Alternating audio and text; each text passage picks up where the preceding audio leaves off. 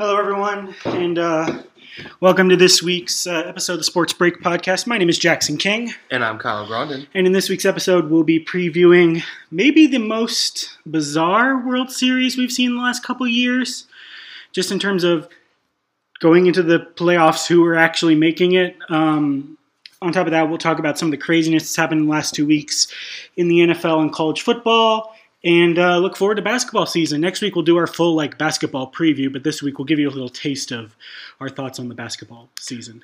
Yeah, once again, this is Sports Break Podcast where, it's more casual conversational topics about sports, not any hot button debate like Zach LaVine's now better than James Harden, anything like that. Yeah, you're not going to see us as a guest on Undisputed, though.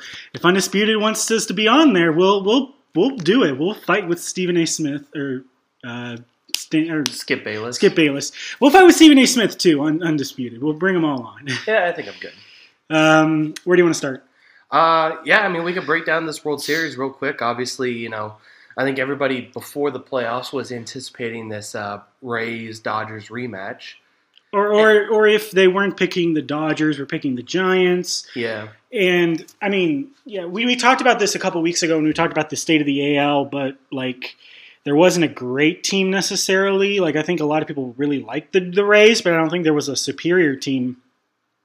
But I definitely wouldn't have thought it would have been this matchup between the Astros and the Braves. I think if you had quizzed me of I think it was 20 or 25 possible matchups at the end of the year, this would have been probably my least likely matchup. Aside from maybe Cardinals and Yankees, just because of the math. Yeah.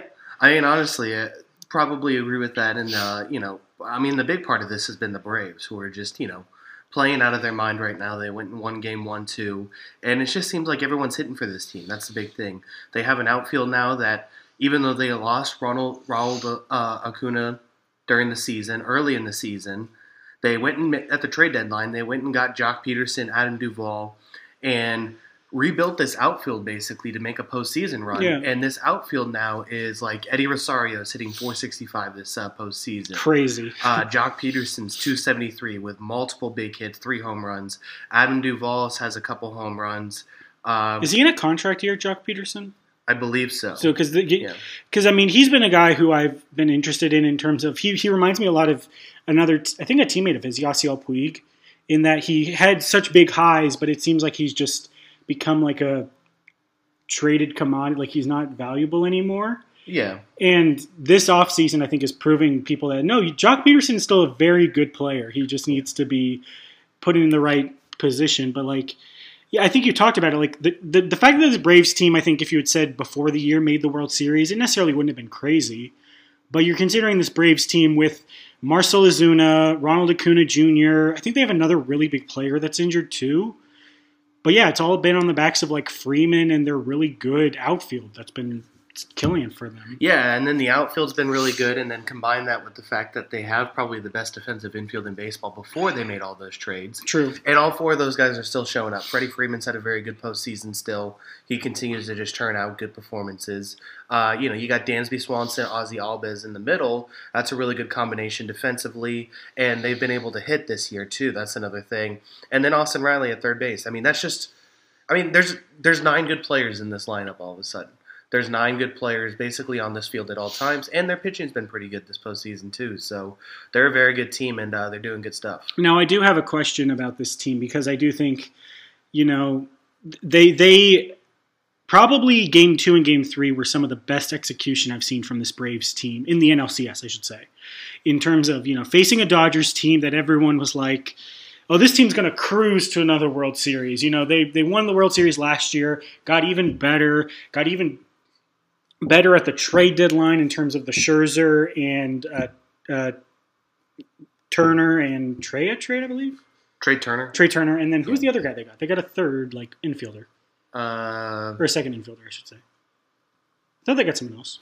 I can't remember. Anyway, so they got those really good pieces.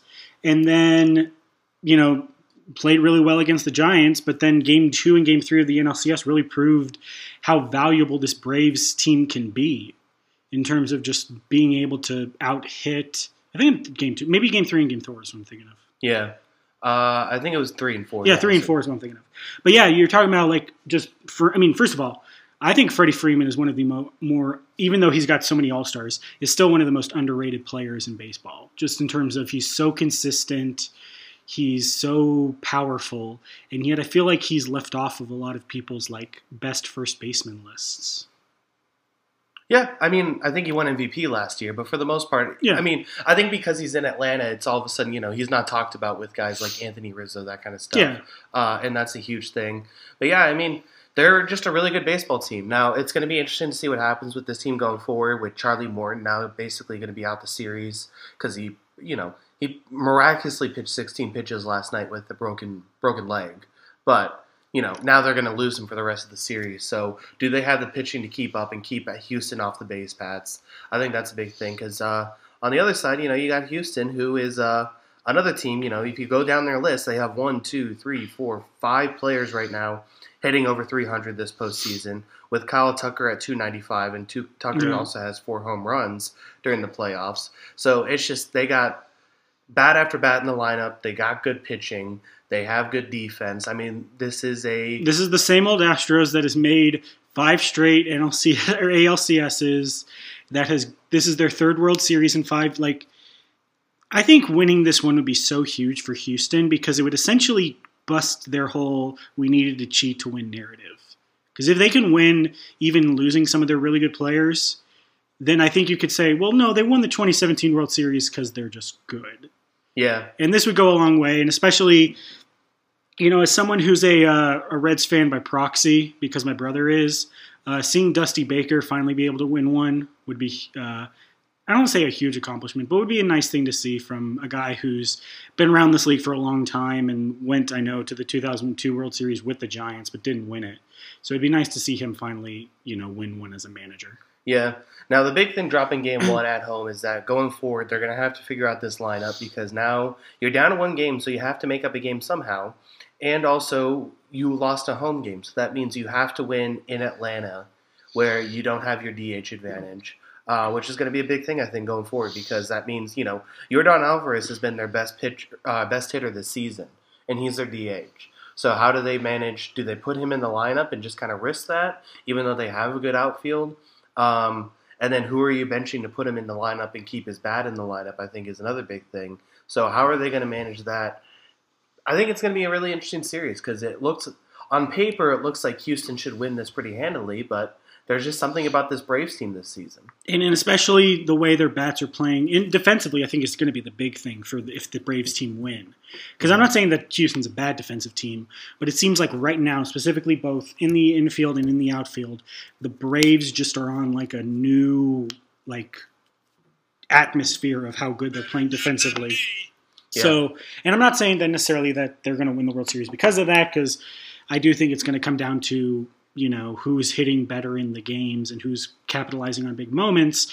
But I do think that could be the factor in that Houston, we saw them in the Red Sox series have a couple of really bad games pitching-wise. You talk about giving up, I think it was 3 grand slams consecutively, 2 in 2 different games. Yeah. But you have to also credit that pitching staff for being able to respond over the final 3 games of that series and really make Boston's bats look pedestrian over the last couple games. So if you're this Astros team, you can do it pitching-wise. You just are facing a different kind of team in the Braves that doesn't need to win 9-3. They can win 2-0. Right. Yeah. And, so we're going to see what happens with that team going forward. I mean, I still think that they're going to be I think it's going to be a really interesting series, and it comes down to because the Astros, I think, when it came to the Red Sox, they kind of weathered the storm. Because it was just it didn't really matter what they did. The Red Sox were just going to crush the ball at one point. And they kind of weathered the storm and then just said, hey, we're the better team, so let's play like the better team the last few games, and then won the series. Can they do this with this Braves team who is hot right now? Because I think that they are the better team, but the Braves are the hotter team right now. They're playing good baseball, so it comes down to that. Well, not even necessarily the hotter team. I mean, yes, they're the hotter team, but I think when you compare them to some of the team, like the White Sox or the Red Sox, funny they've played only Sox teams. The Braves are clearly the most complete team, I think, that the Astros have played this playoffs. Yeah. You know, they've got a little bit of everything, and yes, they have strengths in some areas, but I think when you talk about it in general, there's not necessarily a thing you can exploit on this Braves team, or at least clearly exploit. I think if you're the Astros, you do just have to have like really good performance. And granted, you have the players to do it. I think Bregman is going to have to be big. No, Altuve is going to have to be really big in some of these games. And those are probably the two guys where you look at the Braves and say they really haven't been that good this postseason. I think Altuve, he does have the 3 home runs. You mean the Astros? Yeah, my bad. The Astros. Altuve is a guy who he does have 3 home runs and some massive like clutch hits, but he's only hitting like $178 right now, and Bregman's right in front of him at like 240 for the postseason. So even though they're winning these games and winning these series and they're hitting the ball really well, their stars aren't really the guys who have shown up and really made things happen. If those two guys show up, then all of a sudden this is a really dangerous team. I do wonder. You know, they've been kind of carried by Correa and the DH. I can't pronounce his name to save my life. Yordan Alvarez. Yordan Alvarez. They've been, I mean, not necessarily carried, but they've been the big fuels to their fire, and it's not been Bregman and Altuve. Though Altuve did get that huge home run in Game 1 of the ALCS. Yeah. I mean, we say this as if it's not completely obvious, but whose ever big stars can hit the biggest moments. I think of like that 2013 Red Sox run and how big David Ortiz was to that team. I do think that even considering how deep both teams are, I do think that Freeman and Altuve need to have big moments in this World Series in order for their team to be successful. I think so too. And I think, I think if there is a way to beat the Braves, it's, kind of getting at this bullpen, because I think that outside of Will Smith, who's been lights out as a closer, I think this bullpen is hittable. So if you can get to this bullpen, get those starters out of the game, because they do have good starters, and you're looking at Anderson, you're looking at Max Fried. They do have starters that are good and can go deep in games and are young enough to kind of do that. But if you can get at this starting lineup enough to get to the bullpen and get hits on those guys before they get to Smith, I think that the Astros should win this series still. I do also find it funny, though, like how I talked about this earlier with the Astros, but then like the narratives that can come off of this World Series. Because, last year was obviously all about the Dodgers. And if they won, then they finally got the camel off their back. And if they lost, then suddenly the Dodgers just can't win a World Series. Yeah. This year it's kind of, as I talked about the Astros kind of re-establishing their legitimacy and establishing themselves as maybe the team of the last 5 years. And if you're the Braves and you win this and you say, okay, cool, we're going to get Acuna back next year, probably Ozuna back next year, you can easily see them going back and repeating if they can do that this year. Yeah, I think this is a talented roster and they have the capabilities of doing it. But I think as we've seen this year, winning World Series is hard. Yes. That there is an element of luck involved, there is an element of talent involved, and there's a whole lot of factors that go into winning a World Series. The baseball season is very long. So I think the Braves will be in contention for years to come, especially as these guys get healthy. But it's very hard to do over and over again. So I think they'll want to capitalize and try and win this one definitely. I guess we'll go to predictions here. I will go with Astros in 7. I think the Astros bounce back. I think they come back and win this series. I'll go Braves in 6. I think this is going to very much mirror their NLCS series, where they'll go up by like 3-1 or something like that, maybe something like that. Astros will get a game or two, but then I think the Braves win it. I think I do agree that the Morton injury is pretty crucial to how the series goes, but I personally think that the Braves have the overall balance to segment what the Houston does. I don't think they'll be able to do in this series what they did in the Red Sox series. I think that they can maybe do that for one game, but they wouldn't be able to have the 3-game swing that they did in the ALCS. So yeah. I'll say Braves in 6, potentially 7 if one weird game goes the Astros' way. Yeah, it'll be a fun series, no doubt. Quickly going to some of the teams that just lost in terms of the Dodgers and the Red Sox. It is an interesting offseason when you consider the Red Sox, coming off of that ALCS, both kind of looking like the better team, but also having that terrible 3-game stretch to close it out. This could be a very interesting like pivot towards, we talked about the rebuild of the Red Sox after their championship runs. They could go next year and become spend the money and become the big dogs all over again. Yeah, I mean, this is going to be an interesting offseason for them because there was no expectations going into this season. I think their over-under win total was 81 games. They blew that away. Obviously, the run in the postseason was house money, especially after beating the Yankees. But when it comes to this Red Sox team, they didn't spend big in the offseason at all. They didn't spend at the trade deadline at all. They were kind of just biding their time and just say, let's just see this team play out and transition to next season. Now that we're heading into next season, this team had a really good season, so did they really try and capitalize on this and make a World Series run? Because I think there's a framework for a really, really, really good team, maybe the best team in baseball here. Because, you look at the guys, Devers is obviously an incredible player and an MVP candidate for years to come. Xander Bogaerts is a very good shortstop overall. You've got... JD Martinez is still one of the he is, and I don't... If he opts in. Well, if he opts in... But I also don't necessarily think he's going to leave. If anything, he'll just get paid more.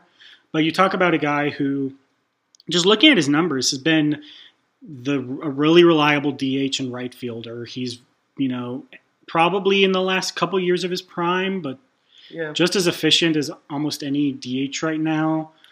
Verdugo is a nice up and coming hitter. I mean, they got pieces everywhere. They got Bobby Dahlbeck at first base, who really came on the second half of the season and was maybe the best hitter in baseball in September. Yeah, and that's not even a hyperbole. He was really good. Renfroe was the steal of the century, maybe as a free agent sign, or he would have been the free agent steal of the century for what he did this season in right field. If it wasn't for Garrett Whitlock out of the bullpen, all of a sudden becoming this eighth inning person, So they have those pieces. They have still a decent catcher in Christian Vasquez. They still have players in the outfield. Nathan Eovaldi becoming worth the contract. But, it really comes down to what did they prioritize here? Because if Kyle Schwarber comes back, they're going to have to pay Kyle Schwarber. And as the debate intensifies on is there going to be a universal DH in baseball? Well, then Kyle Schwarber is going to get paid a lot of money. And they're going to have to put up the price to pay for him. Now, the interesting thing I think becomes, if J.D. Martinez opts out of the last year of his contract, is it Kyle Schwarber and J.D. Martinez? Is it one or the other? Do they double down on this Kyle Schwarber at first base thing, which I think he grew more comfortable with in the postseason? But then you're basically limiting Dahlbeck to. You're probably a trade piece at that point, because if you're going to pay Schwarber to play first base, there's really no point in having Bobby Dahlbeck. So all of these pieces come together. How do they balance it? So I think it's going to become an interesting conversation for the Red Sox because there's free agents they can go after. They need to improve pitching because I don't know what Chris Sale has left in the tank. I don't know if Nathan Eovaldi should be a number one starter. The bullpen has to get better. The bullpen was bad outside of Garrett Whitlock. So there's framework for a really, really good baseball team that could win a World Series, but there's still 6 or 7 pieces this team needs to add. You're right, but again, if you're talking about where they were this time last year versus, and it also starts with the guy up top. Alex Cora did a lot to establish that he's not the guy who's just the cheater. He's a very good manager in general. And he, I think the one thing is we haven't seen a reliable manager at the Red Sox consistently since Francona had his run. We talk about what's his name, the dude who was on the Rays. Joe Madden. No, the guy who then went to the Red Sox. 2013. Bobby Valentine. Well, Bobby Valentine, and then the guy who won the 2013 World Series with the Red Sox. He was the pitching coach. That was John Farrell. Farrell, but he was the manager of the Red Sox in 2013. Yes, that's what I'm trying to say. He was the Blue Jays, not the Reds. Oh, Blue Jays. Sorry, yeah, that's my bad. So you talk about Valentine, and then you talk about Farrell. Just had decent years, but then never was able to turn that into consistent success. It looks like Cora, at the very least, is going to be a competitive and competent manager for the next couple years, which compared to some other teams in baseball, is a really high accomplishment. So yeah, I think he's a really good manager. He might be the best in baseball. he's obviously going to be a mainstay with this organization for as long as he wants to be, it seems like. So, yeah, I mean, I think that this is going to be a very good team. And I think that they're going to build on this team and go forward and potentially compete for the World Series next year. Mm-hmm. So I think it's going to be fun to watch. Red Sox baseball is back. Yeah. It sucks that it doesn't involve Mookie Betts, but it seems like that they've kind of figured out what this team is without him. Yeah. I mean, at the very least, if it's not going to be the same 2018 team, it's going to be a sustainable team, which we didn't see after 2013. We really didn't see a lot of after 2007. So to see a sustainable team that makes the playoffs consistently is hopefully something we want to see. Yeah. For the Dodgers, it's another team with a lot of questions, but I think a lot more urgency to their questions because, again, very stacked team that couldn't even make the World Series. I mean, I don't really think there's a lot of questions. They're going to run it back next year, and they're probably going to be the most talented team in baseball again. Clayton Kershaw got hurt, and they lost Clayton Kershaw. Now, they still probably had the best rotation in baseball, even without Kershaw, and this team is still going to be loaded next year. So they have to pay Scherzer, they have to pay Kershaw, they have to pay and they'll probably Turner, pay those guys. They have a ton of guys they have to pay, and they'll probably pay them and still be amazing. So I mean, yeah, I think even if they lose two of those guys, I think the Dodgers are going to be loaded next year. They're probably going to be the best team, and they were in the conversation. They just didn't win it this year, so I think they're going to be fine. They still have an incredible framework of a team with, Chris Taylor played out of his mind in the postseason. You still got Mookie Betts. You still have, this middle infield that is very good with Seager and, I forget who this second baseman was. Was Turner? It Turner? Yeah, he'll probably come back. And then they got Max Muncy at first base, who was hurt too this postseason. You got Will Smith at catcher. I mean, this team is still going to be loaded no matter who comes back or who doesn't.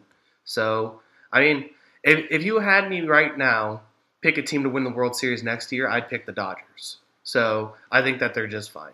What do you, I mean, because again, we'll see it again next year because the Padres will hopefully be back or at least be more competitive. Like they were a team that I know a lot of people were disappointed in this year. It may have just been a casualty of how good the Giants were. Well, and then not to mention, so the Giants probably regress. And then the problem with the Padres was it seemed like a lot of the free agent signings they made kind of flopped. Like the guys that they went and got hadn't really panned out. You look at like Blake Snell too as a prime example of that. So the guys that they signed kind of flopped. And the guys the Dodgers signed didn't flop. They just didn't win in the NLCS. So if a failure is losing in the NLCS, you're a really good team and are going to be a good team for years to come. I guess if the Dodgers are going to add obviously, addressing those guys who they need to have, pay their contracts and give raises to and re-up, that's the first priority. If you look at the next priority for the Dodgers beyond that, I would say, maybe adding a couple bullpen arms. This team is a little still too reliant on Kenley Jansen for me sometimes. So I think, once this team adds a couple bullpen arms and re-ups for next year, I think they're just going to be really good. In terms of the other teams that made the playoffs, which team, let's say outside of our AL and NLCS teams, do you think is most likely for regression? Regression.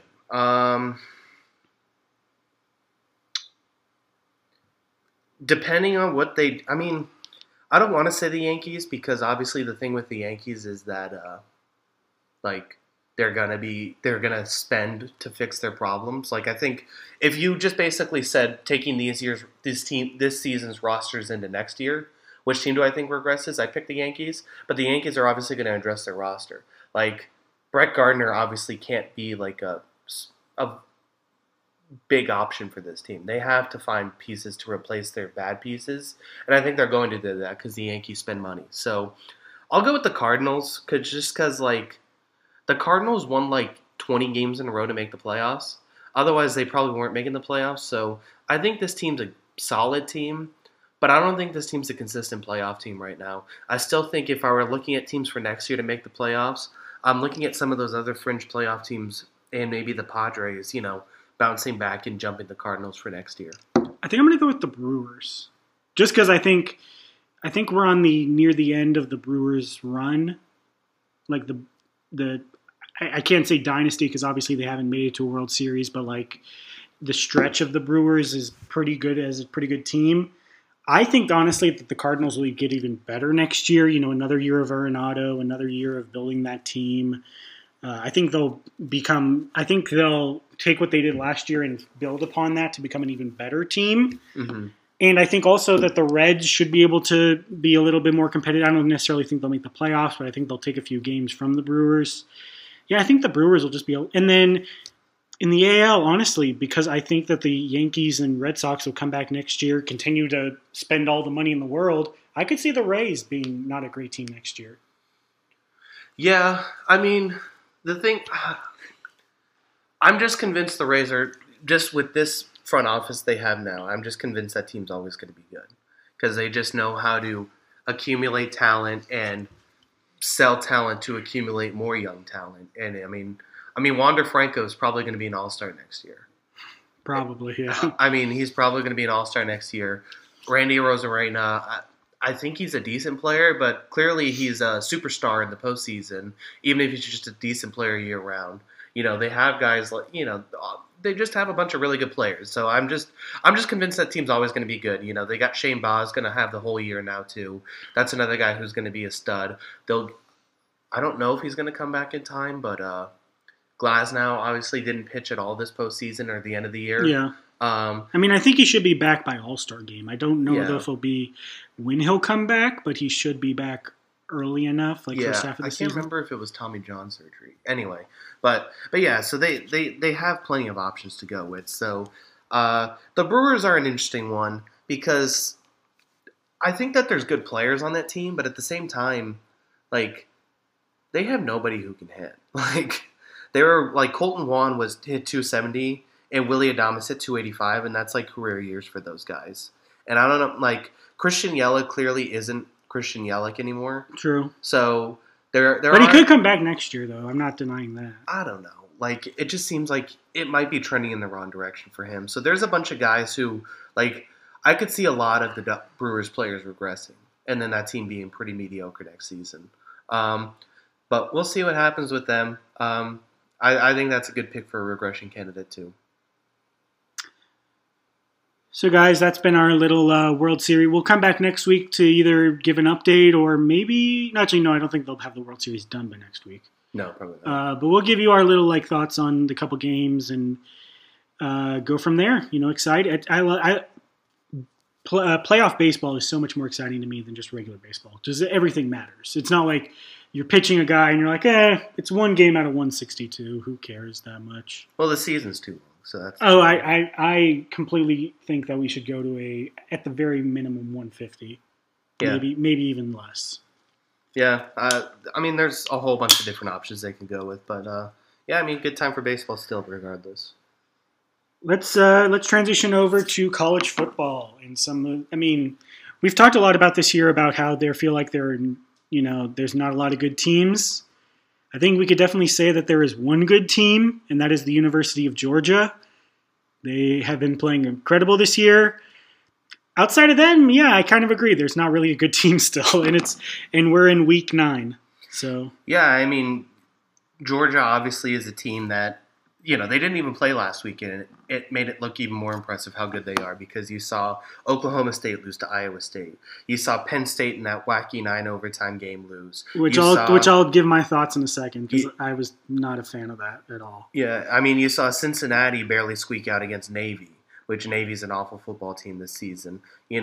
Oregon barely squeak out against UCLA. Appalachian State beat Coastal Carolina. Yeah, I think Coastal stinks, but regardless. They were the 14th team in the country still. They were ranked high. I didn't think it was a very good team, but, kudos to them for being undefeated for so long, so you have to give them credit for that. NC State lose to Miami. I could go over all the upsets and ranked losses we've had in the last couple weeks since we haven't been on. It's still crazy. I joked about how this year is like 2007. It's still crazy. Teams are still losing by the dozens. Yeah. It's it's a really competitive season. I continue to say I think that it's because the teams 26 through 60 are closer to the top 25 than ever before. Now, I still think there's a very clear cut, probably 1, 2, 3, 4. But outside of that, I think that it's pretty close around the rest of the board. Well, my thought is teams 11 through 45 are all the same. Like, some team can be better this week than last week, but I think if you take outside of the top 10, and really you look at some of these teams like Oregon, I don't think is necessarily a top 10 team, like in terms of how they play. Obviously, we saw this week with Oklahoma State, but I think you could take like teams 7 through 50, and whoever plays better that week is suddenly the best team. Yeah, but it's very close. Yeah, and I honestly just feel like despite all of this, it really is. It looks more and more like, despite everything, all the craziness of this regular season, it's just going to end up with Georgia, Alabama, Oklahoma, Ohio State in the playoff. And Oklahoma only because they benefit from playing a weak Big 12. Or not even necessarily a weak Big 12, but a Big 12 that has no other. A weak Big 12. I mean, look, I think it's looked a lot better with Caleb Williams at quarterback. They run the ball incredible. Like, the weird thing is that this is a running team now. They ran for 200. I mean, it looked bad at points against Kansas, but at the same time, they still won by 12 and put up 35. Like, this team ran for 220 yards. Kennedy Brooks is a stud. Williams can run out of the backfield. And I just think the big thing is that he gives receivers a chance to make plays. Rattler wanted to make perfect throws at all times. Williams isn't afraid to chuck it down there and let Marvin Mims or let those guys go up and make big plays. And I think that changes everything. I mean, I still think this team's going to run the table because outside of Texas, I don't think there's any talent level team that's keeping up with them in the Big 12. Here's the thing. They barely won any game. They don't have a signature win. Like, their only game against a ranked opponent, or I think it's their only game against a ranked opponent, is Texas. Yeah. Their only game against a ranked opponent was a 7-point game. They were losing a bunch by it at halftime. Yeah. They only have, 2 other games, TCU and Kansas, that are even, a lot of points. The other games are, a 6-point win over Kansas State, a 3-point win over West Virginia, a 7-point win over... They're not winning by a bunch. And so you look at this, and I can argue that, of course, Oklahoma will make the playoff. Yeah. They just have to beat Oklahoma State and Iowa State. Not necessarily guarantees, but they do need to beat them. And they're undefeated. Why wouldn't they make the playoff? I still don't think they're a good team, and I think in any other year, they wouldn't be ranked 3rd or 4th. I just think Oklahoma, the name is going to get them ranked. And it does, and that's a necessary evil, I think, in terms of college football. I think it's better to overvalue the higher-ranked teams that, make more money than, give Coastal Carolina a top 5 spot to see them get destroyed in a playoff game. Yeah, I think the problem is, this has always been a problem with college football. It's not anything that's new, and it's going to continue to be the issue with it. But I think right now that you're looking at this, and I still say that this is probably a top 4 team in the country right now. And that's just because of this season and how crazy this season is.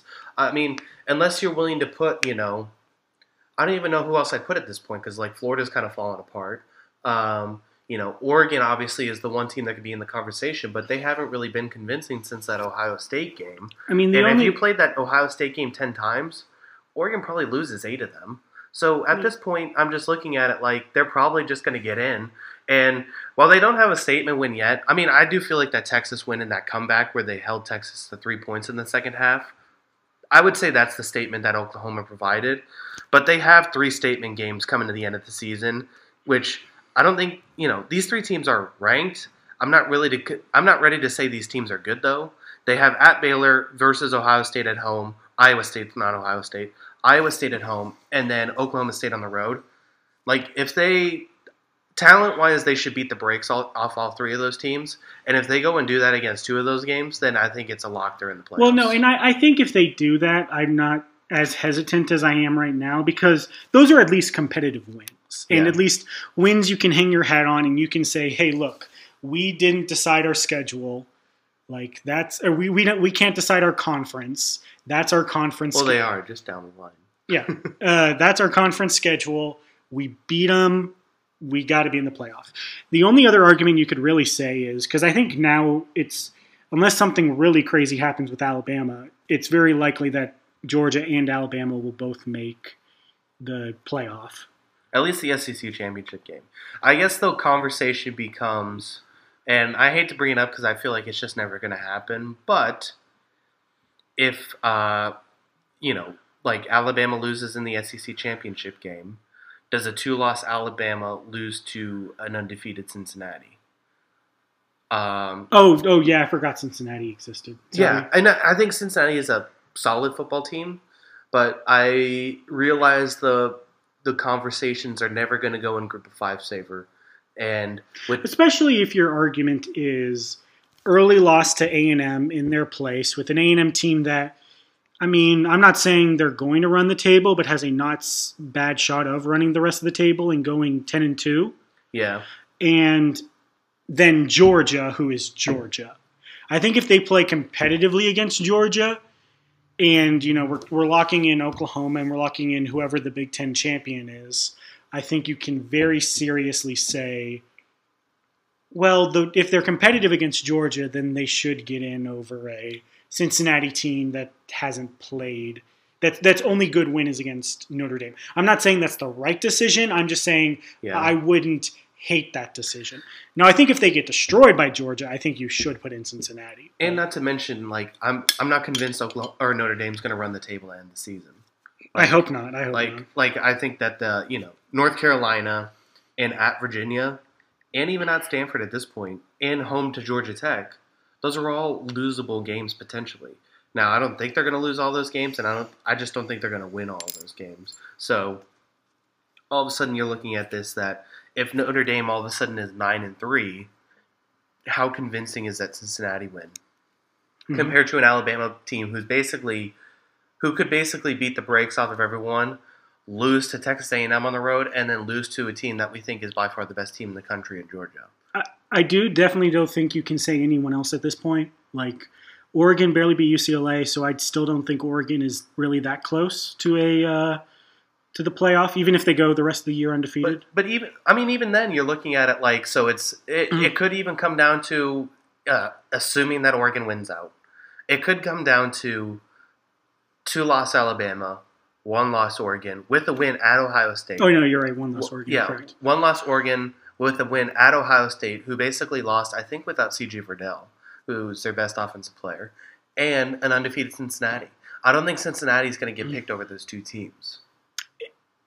My big issue with Oregon is it doesn't look like there's going to be another good team they face the rest of the year. So that could be because I don't think they... But that's the same argument you have for Cincinnati. Well, no. My thought... Well, the reason I'm saying that is they're 10 right now, and Cincinnati's 2.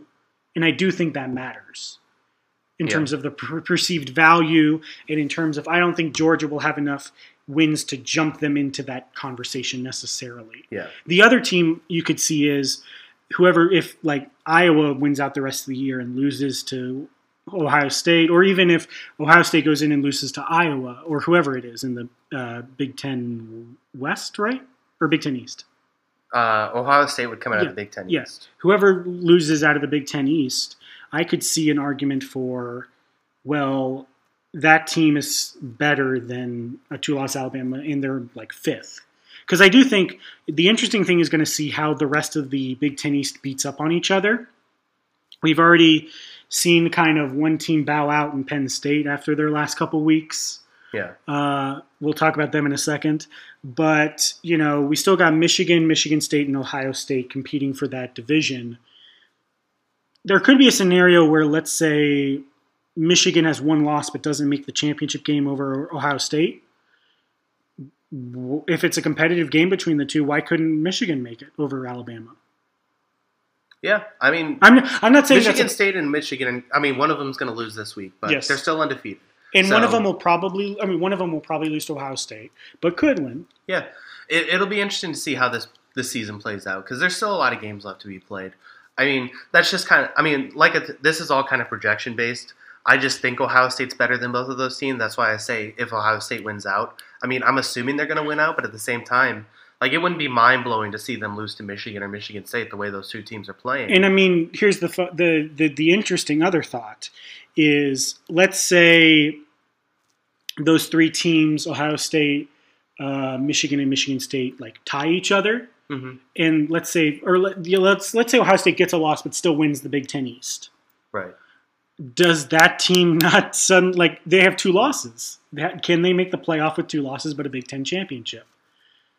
Yeah. Versus a Michigan team that maybe only has 1 loss but didn't qualify for the Big Ten championship. Right. Well, I mean, if they win the Big Ten championship, I feel like they're in. I do too, but that they have, I think if you're Michigan, you're like, well, come on. Yeah, I mean, that's fair. But if you do lose to Ohio State, then you're kind of, you're putting it up to their decision, and I don't think that decision goes in your favor. But then, all of this is still speculation because you got the other side of it too with, we talked about, Alabama's just going to run the table. Well, Auburn, Ole Miss plays at Auburn this week. Or is it Auburn at Ole Miss? No, it's at Auburn, I believe. At Auburn. So Ole Miss plays at Auburn. Hypothetically, you could have Ole Miss beat Auburn, Auburn beat Alabama. All of a sudden, Ole Miss is in the SEC championship game. All of a sudden, those 2 teams Now, when are they out. lose to Texas A&M. That's still yeah. Those teams all have 2 losses. They all knocked each other out, basically. Yeah. So there's we could go through scenario after scenario. There's still a lot of football left to be played, so I think it becomes interesting to see this.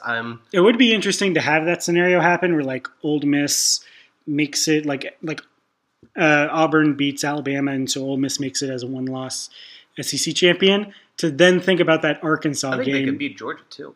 I mean, I'm not saying they couldn't. I personally don't think they will because I think Georgia's going to dominate everything team they face. Yeah, but I do think it's interesting if we get to that scenario and then to think about that Ole Miss Arkansas game and Arkansas deciding to go for it for the 2-point conversion to win. Mm-hmm. The playoff implications that a lot of people don't remember at this point. Yeah, I mean the only team with no margin for error at this point is Cincinnati. Cincinnati has to win and win convincingly from here on out to even put themselves in the conversation, and even then it might not be enough. But there are tough games. They got at Tulane this week. That's a difficult game, I think. SMU down the line, that's a difficult game. And then at East Carolina at the end of the season. I mean, all of these games are going to be really – I don't think that this is a sure thing that they win all of these games. And it's not even necessarily that they need to just win these games, which I think they do. They need to also kind of win convincingly and at least prove – there's going to be a lot of talks over the next couple weeks about Heisman, especially since there's not still a clear candidate. There's a bunch of different guys who you could argue. But I think if you're Cincinnati, you kind of want Desmond Ridder to at least continue to be in the conversation. Yeah. Because that'll even give you more legitimacy in the playoff talk. Here's how crazy this Heisman Trophy candidacy is. Did you see Mel Kiper's big board for the NFL draft? I think it had, what's his name, really high, Matt Corral, right? Well, he was the number 2 quarterback. I think he was 23rd. Okay. The number 1 quarterback on his big board was Kenny Pickett, which made me laugh. But, yeah, no. I mean, I love Kenny Pickett, but this is his 6th. He'd be older than all of the rookies from last season. But I do think he also has the potential to be a really good. I don't think we've talked about this before, and I still agree with it. I don't think this is a draft where you draft a quarterback unless you have a really big need in the top 5. Yeah. This isn't a draft where you reach for one, in my opinion. I mean, Matt Corral is a really good player, but I still don't think he's necessarily a top 5 pick. Yeah. Again, I could see a team if we'll see what's happening with Miami, but if a team like Miami or Detroit really, really likes their guy and they have the number 4 pick, I could see them being well, we might as well take him. Yeah, I mean, and this is a nearly Joe Burrow-esque transition because he's gone from pretty much an average quarterback his first few years with Pitt to now 69% completion percentage, 23 touchdowns and 1 interception. So it's been a really good year for Kenny Pickett and Pitt, who's 6-1, kind of flying under the radar just because everyone's basically quit on the ACC. As you should. I mean, I don't think it's a good conference, but all of a sudden we could see, realistically, because I think this team's the best in the conference. Have they played Wake Forest yet? Or do they play Wake Forest? Because it's them and Wake Forest are the 2 good ACC teams. They don't play Wake Forest this season, but they just beat Clemson. And, Miami's a tough game. They're going to blow out Duke. North Carolina and Virginia are tough games to end the season with another quarterback in Brennan Armstrong, who's been very good this season. So there are still tough games on the schedule, but what happens to an 11-1 Pitt team that if they win the Big 12 championship? True. I will briefly mention this before we get on to kind of my final thoughts on college football. Man, Clemson, what is wrong with you this year? Like, I think before we talked about, like, back when they lost their first game and lost their second game, like, oh, this is a down year for Clemson. This doesn't feel like just a down year for a good football team. This feels like a team that's just, like, secretly whiffed on a bunch of recruiting classes that's just now catching up to that. Like, I don't know. Is it just that Ugalele is not as good as we thought he was, or? No, a lot of this team's worse than what it usually is. The receivers are worse. The offensive line. This might be the worst. Offensive line I've seen in Clemson in quite some time. Mm-hmm. And I think that's part of what's hurting Ugalele this season. I think the defense is worse outside of the defensive line, which lost Brian Brzee. So yeah, I mean, I think it's kind of stupid to swing it back this way, but as we talked about this Clemson program challenging them, I think this just kind of speaks to the greatness of what Nick Saban is and what he's been able to do with Alabama, because he consistently churns out a product that is, if not the best, a top 5 program in college football. And there's no down seasons. A down season for Alabama is the 6th best team in football. Yeah, that's the funny thing. We're in. I would consider this, compared to at least how they've started the last couple of years, a downer season. Just in terms of they lost to A&M and they haven't necessarily looked great in a bunch of their other games, and yet they're still the number 4 team in the country, or number 3 team in the country. Yeah. Like, that speaks to you. I think I don't even want to say just dominance of Alabama, just the sheer power of Nick Saban and his coaching staff, taking a guy like Bill O'Brien, who, NFL coach, and having him just coordinate the offense. Yeah. And then, and I do agree with you, like Clemson is just mortal. And we saw that with Georgia last year, where Georgia didn't have a good year last year. And now obviously they've rebuilt and become the best team in college football, but Alabama just does it consistently, which is why even compared to other good program teams, there is something bad about Alabama. Yeah. Like bad to the bone. Yeah. I mean, they're an incredible program, so got to give them credit for that. And this just speaks to it, because this is – I mean, I fully expect Clemson to bounce back and probably be a 10-win team next season at least.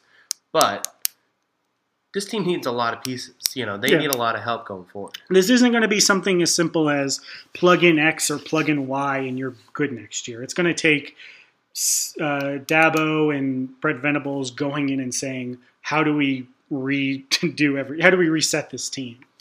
Yeah. Yeah. So, it'll be interesting going forward. But yeah, I mean, it's definitely a bad year for them.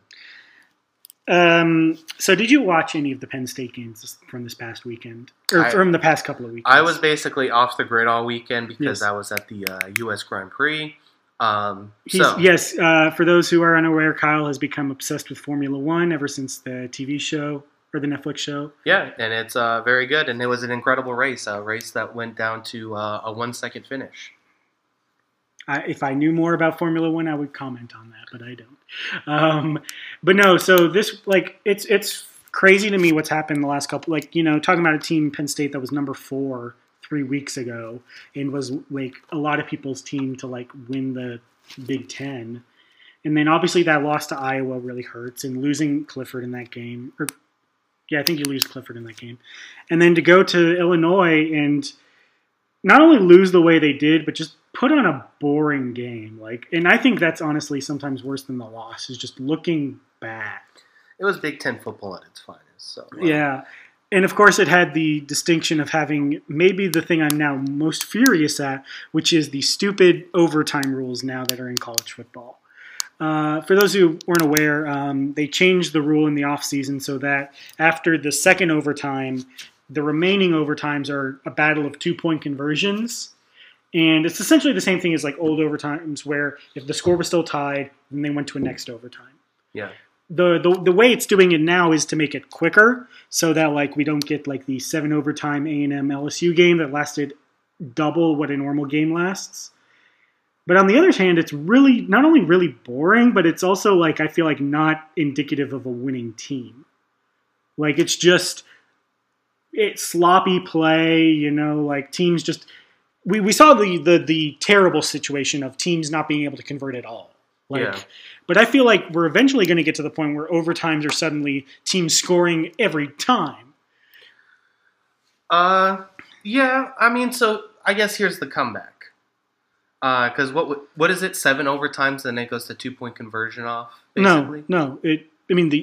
What it is now or what it was? What it is now. What it is now is you play 2 overtimes, and then you go 2-point conversions forever until one of the overtimes is broken.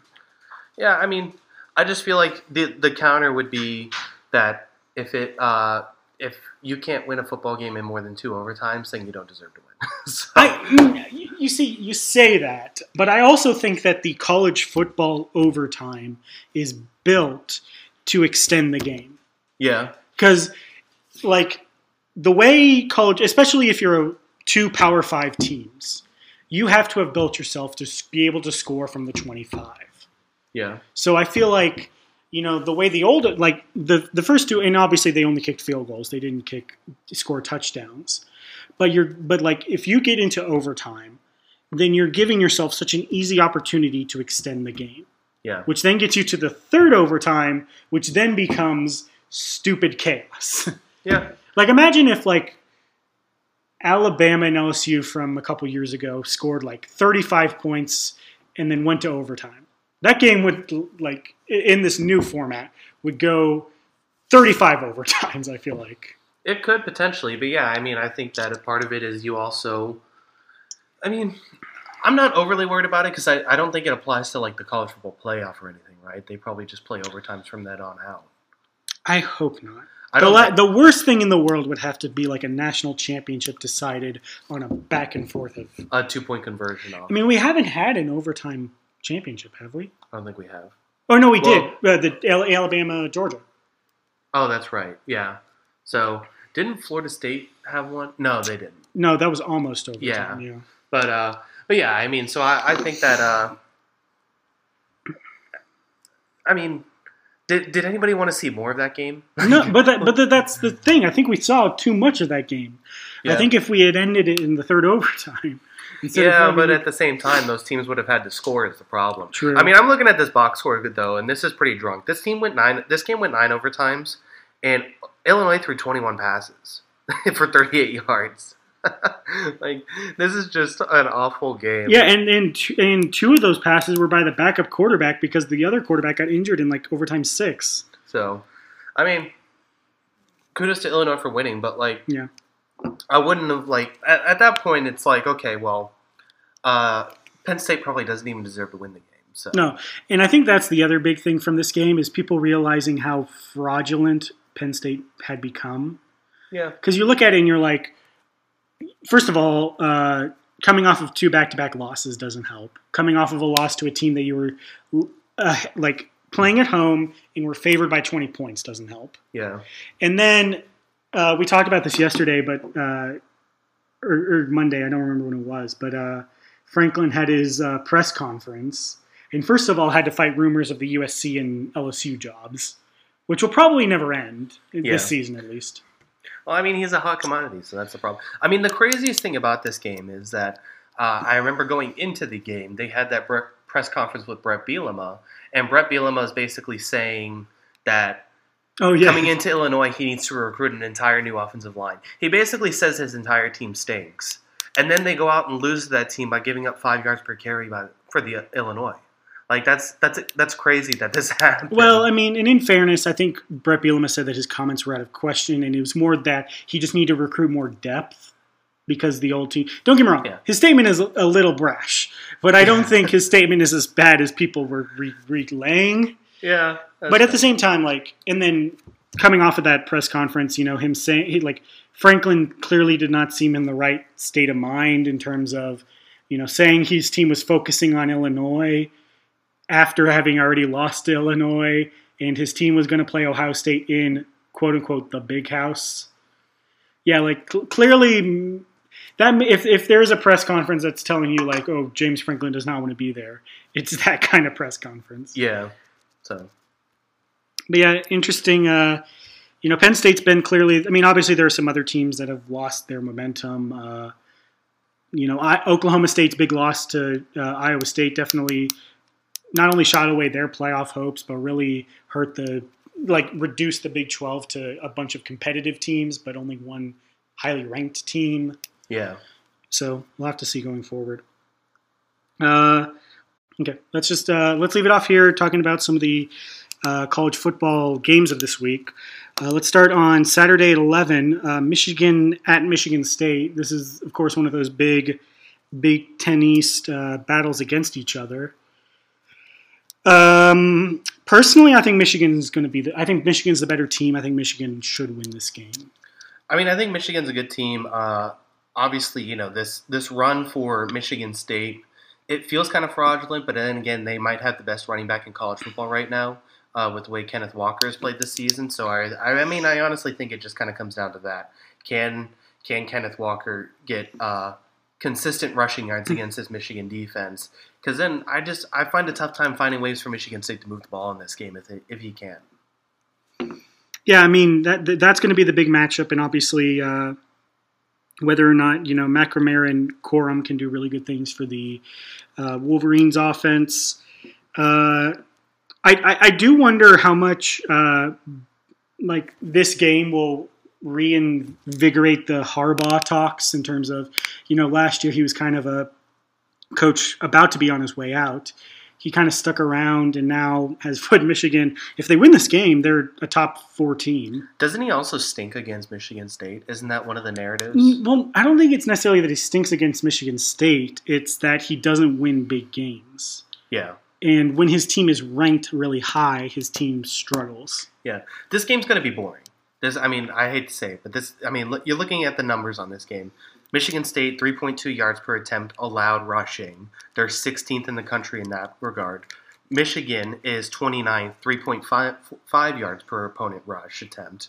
So, you have those two factors, and you have two teams that like to run the ball. Yeah, you're talking about Michigan runs more than they pass. Yeah. Michigan State technically doesn't, but when their best player is a running back, you're going to be running the ball. Yeah. Yeah, Walker's going to get plenty of carries in this one. I think it's going to be a pretty competitive game, though. I think Michigan State does have more talent, but there is just something with the way what Mel Tucker has done and how this Michigan State team has been able to keep this up. I think that they're perfectly capable of going in and winning this game. They are. I do think the difference will often come down to the defense because I think Michigan's defense is slightly better than the state defense. Yeah. And it shows that in the numbers where it's 299 for Michigan versus 406 for Michigan State. What's the line at? The line is at, it's 4. I honestly may bet Michigan State. The line is 4. I'm going to say Michigan 24, Michigan State 21. I'm going to go Michigan State 14, Michigan 10. You think it's going to be that low scoring? Yeah, this game is going to be 3 yards into a cloud of dust by both teams. But I think Walker gets a couple touchdowns and wins this one. Okay. I'm not disagreeing. I guess I'm disagreeing with the fact that I think it won't be that low scoring. I think some team will be able to break through. Maybe. And I also think there could be some defensive scores. Yeah, you have turnover factor. You have these teams maybe breaking. Both of these teams still have playmakers that can get downfield and create a big play. I just think the defenses are pretty good in this game.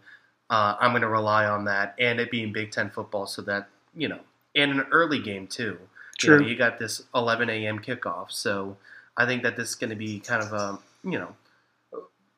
trench-like warfare. Which, by the way, can we stop having these huge top 10 matchups be 11 o'clock games? That's what the 3:30 game is all about. Or Isn't this the Big Ten thing, the big noon kickoff or whatever? Is that what it is? Yeah, I think they like doing this, but I don't know why. They did the same thing for Iowa Penn State, right? Yeah, I just don't think they like to be challenged for ratings, so they do that. But you are the game with the ratings. I know. Everyone's going to watch your game versus what else is even happening at Iowa, Wisconsin, Miami and Pittsburgh, Texas and No, you're the game. Don't sleep on Kenny Pickett. Which game would you rather watch? Miami and Pittsburgh or Michigan State? Fair enough. Michigan State. But yeah, I'm going to go with them for a slim victory. But I think it's going to be. I do think this game is going to be kind of a bloodbath. I'm not expecting a ton of points, but if there's defensive turnover, special teams play, we've seen that in this game before in the past too. One of those things is going to add points to this and probably go over my total. Yeah. I'm a little surprised we don't have a decent 2:30 game. I mean, we have some interesting ones, but nothing like ranked wise. I mean, we can watch Alabama slaughter LSU, or we can watch Georgia kill Florida.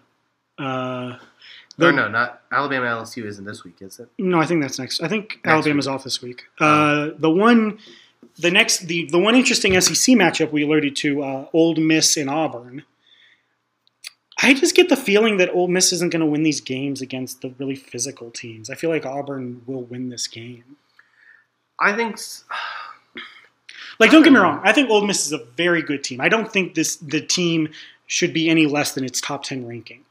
But I just think they're not built for the teams like Auburn, probably A&M, but definitely like you saw in the Alabama game. I think they're built for teams like Arkansas, teams like Tennessee. I think I agree. I don't know.